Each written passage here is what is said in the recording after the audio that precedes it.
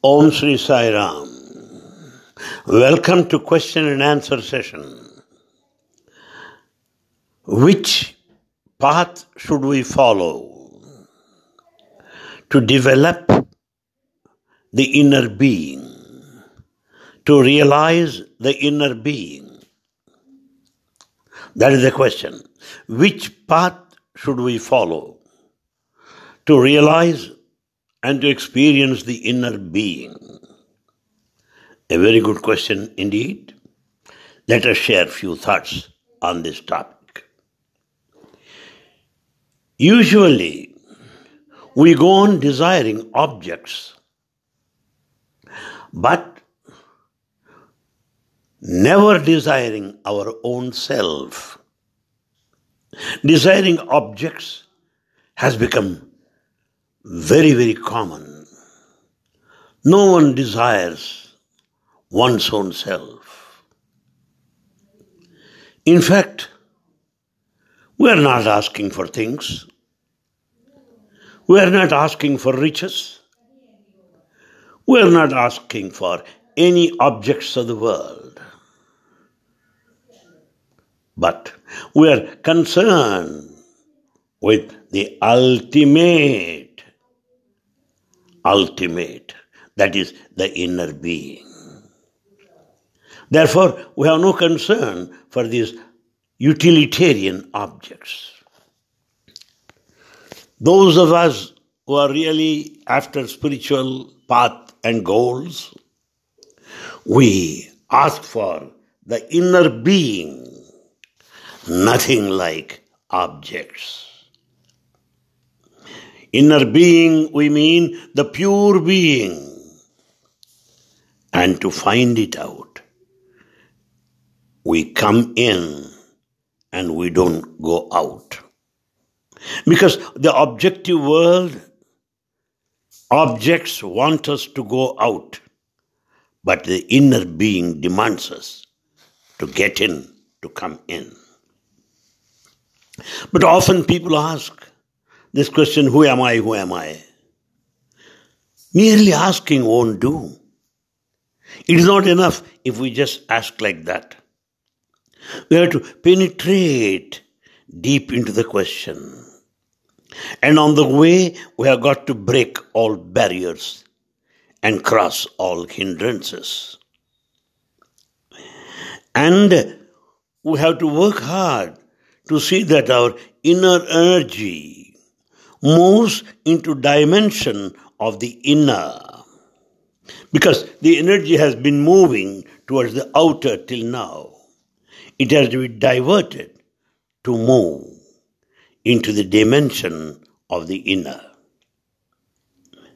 Another aspect is this. Ordinarily, we are involved with others. We want to know what others are doing, how they have been carrying on.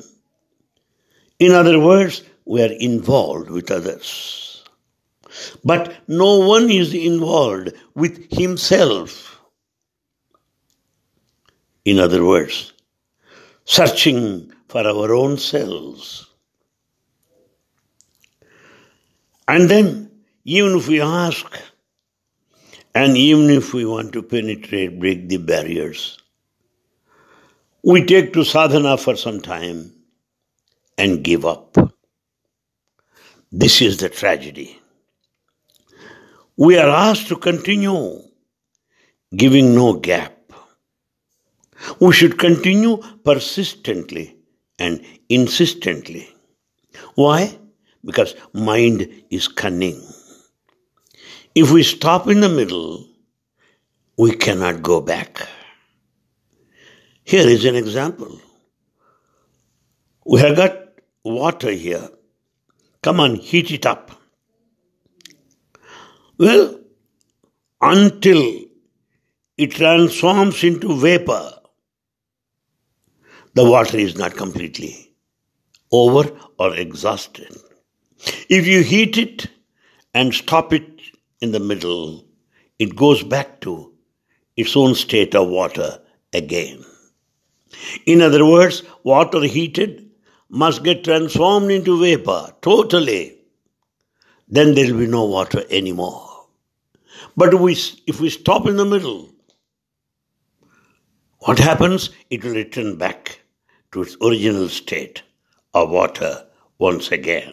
It will fall back. That is our usual experience. Then how long should we continue this sadhana? May be the question. We should continue and continue to a point of no return. In other words, we don't fall back. We don't go back. Until then, we have to pursue. And in this process of meditation, if it goes deep enough, we feel less burden of the mind. Mind is burdensome, no doubt, very heavy.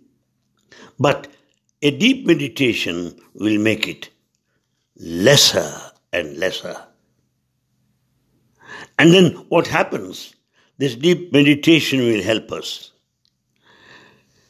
to see that thoughts will become rare. Because till now, thoughts have been rushing. Terrific way. Meditation will make them rare or slow down. Ultimately, thoughts will cease. And then what happens? Consciousness becomes clear, transparent, without thoughts, yes.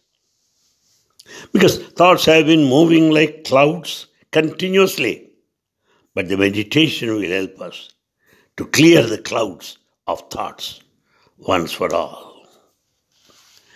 Then at that stage, what do you expect? Whatever you need to think, you can think still. Even if thoughts are completely cleared, at that moment, if you want, you can still think. Then what is the difference then and now? Thoughts have been appearing constantly, frequently. By meditation, they have been slowed down and they ceased. At this stage, I can think if I really want to. Then what is the difference between this state and the earlier? In this state, you are the master of your thought. Yes, there is no doubt about it. Because thought becomes an instrument to you now. The thought is no longer an obsession. Thoughts have become a kind of obsession till now. Thoughts are an obsession without meditation. Let us understand that. It is only meditation that will show us the correct way. The more meditation goes deep and deeper, the more will you become master of your own thoughts. Instead of being carried away by the thoughts, it's time to be the master of your thoughts by this process of meditation. Then at that stage, you can say, stop. The mind stops obeying you. And when you say, yes, let me think, let me have thoughts now. Yes, they just appear. They don't fall down. Therefore, if you discontinue your sadhana in the middle, the result is all that you have learned, all that you have practiced till now are all washed out completely. And now, the meditation does not merely help in making our thoughts slow down and cease ultimately, but meditation, as it goes deep enough, there will be less and less of desires. leading to a state when there will be no more of desires. When there are no desires, there will be more and more of contentment. In other words, the contented consciousness evolves. The contented consciousness evolves when there is contentment. There will be contentment if there are no desires. Therefore, desire and contentment are contradictories. So, more desires, less contentment. Less desire, more contentment. No desire, absolute contentment. See that. And after all, when we examine, we'll come to know that desire is the movement of the mind. When thoughts cease, desires cease. When desires cease, thoughts cease. So thought and desire work like this. When thoughts stop, there will be no more of desires. When there is no desire, there will be no thought. It is a cyclic change, movement. Because the thought and the desire, both of them are movements after all. Therefore, a non-moving mind is quite at ease in itself. A non-moving mind is relaxed and centered.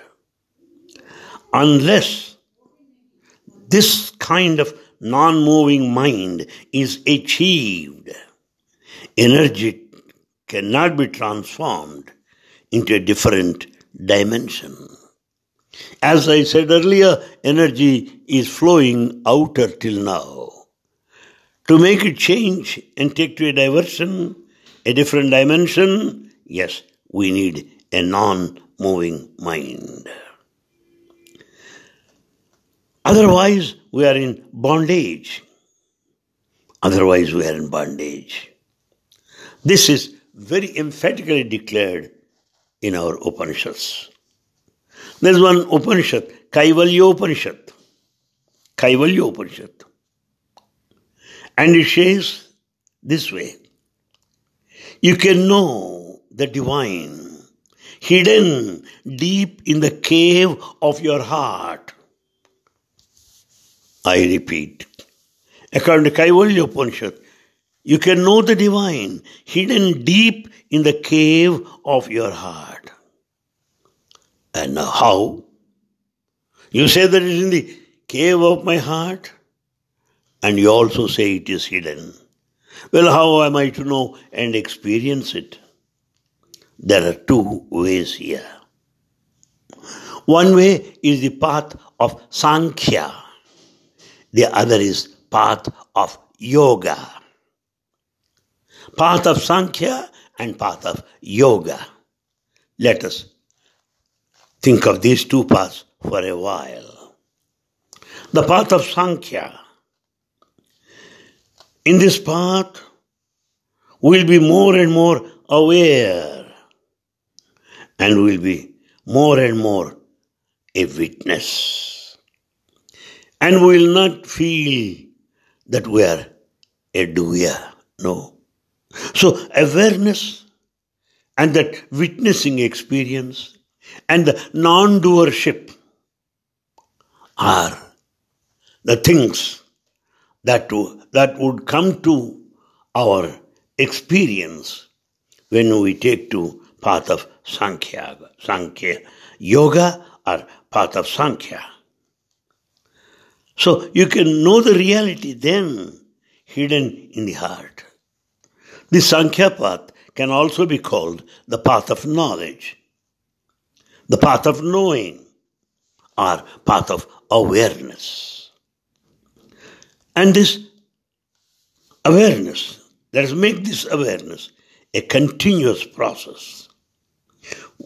In whatsoever you do it with an alert mind, with an alert mind. Why should we say that? Most of the things we do unconsciously. Most of the things we do unaware, unknowingly.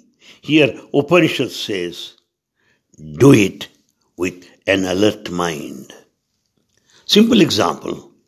When we are listening to a discourse, there is a possibility of listening to a discourse, falling asleep.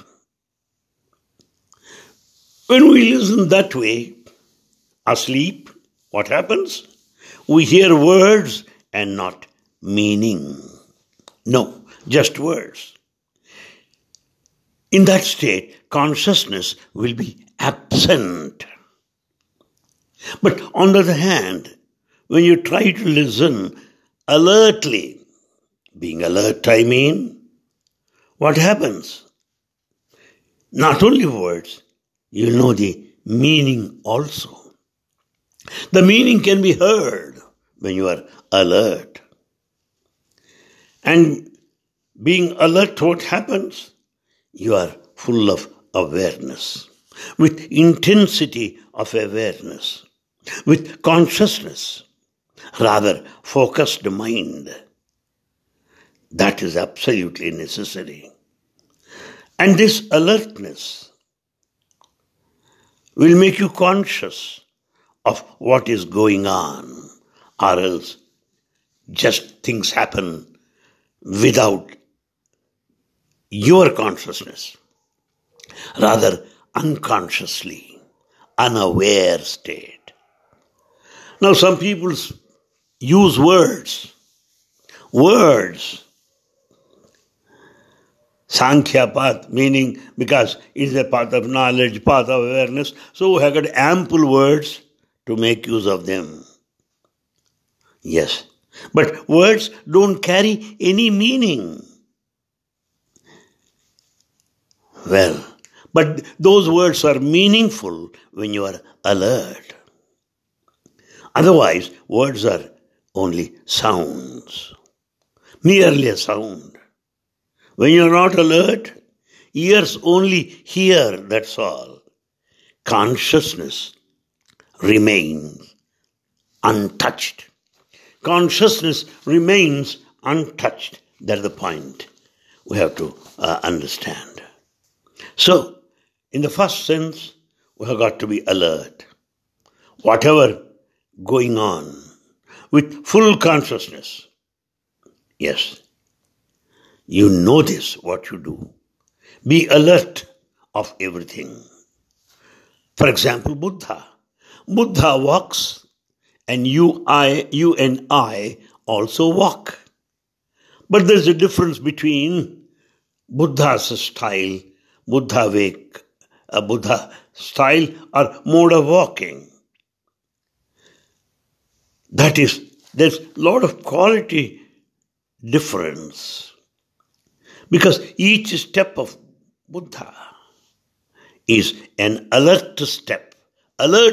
He is fully alert of every step. When he raises his leg, he knows. When he raises his hand, he knows.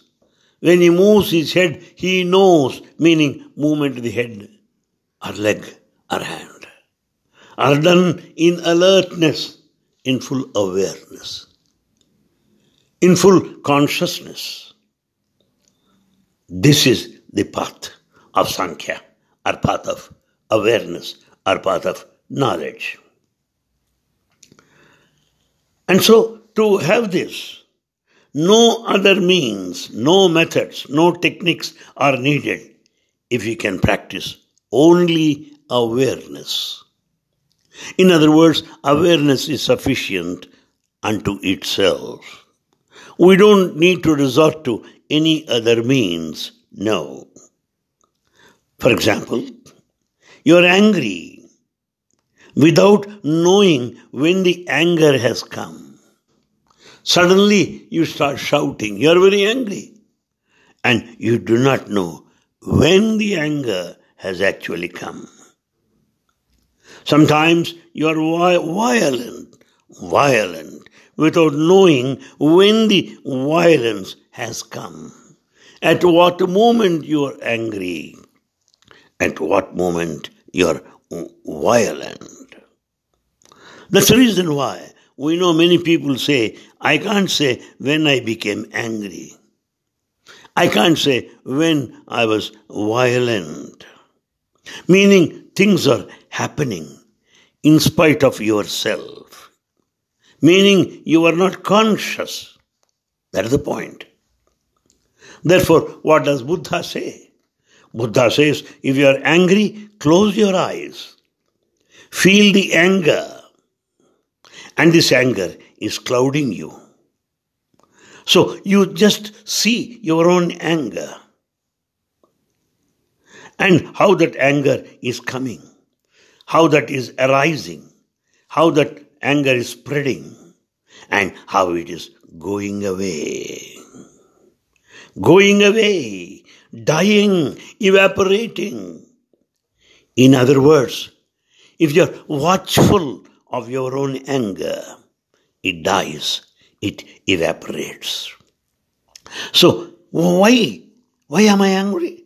It is simply because anger needs identification.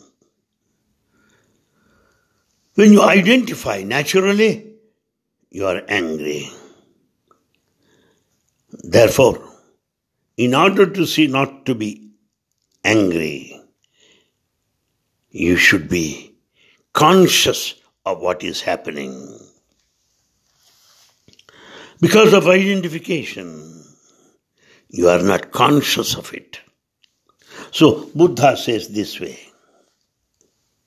Buddha says, whatever you do unconsciously is a sin. And whatever you do consciously is a virtue. That's what Buddha says. That's all that could be said on this path of Sankhya, the path of knowledge, awareness. This is one path. To have the feeling and experience of the inner being, as I said at the beginning. A pure being, yes, by going in. Now I come to the second path, the path of yoga. What is this path of yoga? The path of yoga does not take you to awareness straight away. No. Yoga shows only a path of means. It suggests you methods and techniques. It creates awareness. It creates a situation to develop this awareness. So, yoga is not directly concerned with awareness. It takes you to awareness ultimately through different techniques and methods. Take, for example, breathing exercise. When you go on breathing heavily, you know it is bhastrika process of breathing. By this bhastrika process of breathing heavily, the energy goes up. The energy moves upward. And you also know there is one kundalini, the energy contained at the bottom. And by the practice of kundalini, it starts moving upward. This is the path of yoga. But there is also another method here in yoga. What is that? We go on singing. That is yoga. Bhakti yoga. Why not? Because by singing His glories and kirtana, it creates energy. And naturally, we have the experience of the awareness. Therefore, the religious life is not only a mere experience, but also creativity. Creativity. And this religious life, full of creativity, expresses itself. Why? How? Because it is energy flowing inward. And when it expresses out, when it is cognizable, what happens? It can create same thirst in others also. That's why when we sit in bhajans, when we see some devotees singing in all ecstasy, in a blissful state, full-throated, you are encouraged to sing likewise. You are encouraged to sing in the same manner. That's what creativity does. That's what creativity does. And why? Another example. We find in Chaitanya Mahaprabhu, Krishna consciousness, Bhakta Prabhupada, Hare Krishna movement. They go on dancing along the streets. Many of the cities I visited abroad, we find these people dancing in ecstasy. Either singing kirtana or the dance. It is infectious. And this ecstasy goes to others also. Their hearts will be touched by that. With the result, there will be ripples of joy around you. And the vibrations will start coming out. And this way, sending forth the positive spiritual vibrations, you have served the world. There's no other way. Serve the world this way. Singing is glory. Sending forth positive vibrations. Therefore, by this process what happens? There will be a mutation or a total change. A transformation happens. And you are lost forever. And only the divine remains. You are lost. Therefore, 3 words I would like to leave with you and conclude. Do. What do I mean by that? Do meaning follow the Sankhya path or follow the path of yoga. Do it. And live meaning live consciously. Live with awareness. Live in full alertness. And be divine. Experience the divine and be divine. So, do, live, and be are the 3 key words I would leave with you. Thank you very much for your attention. Sai Ram.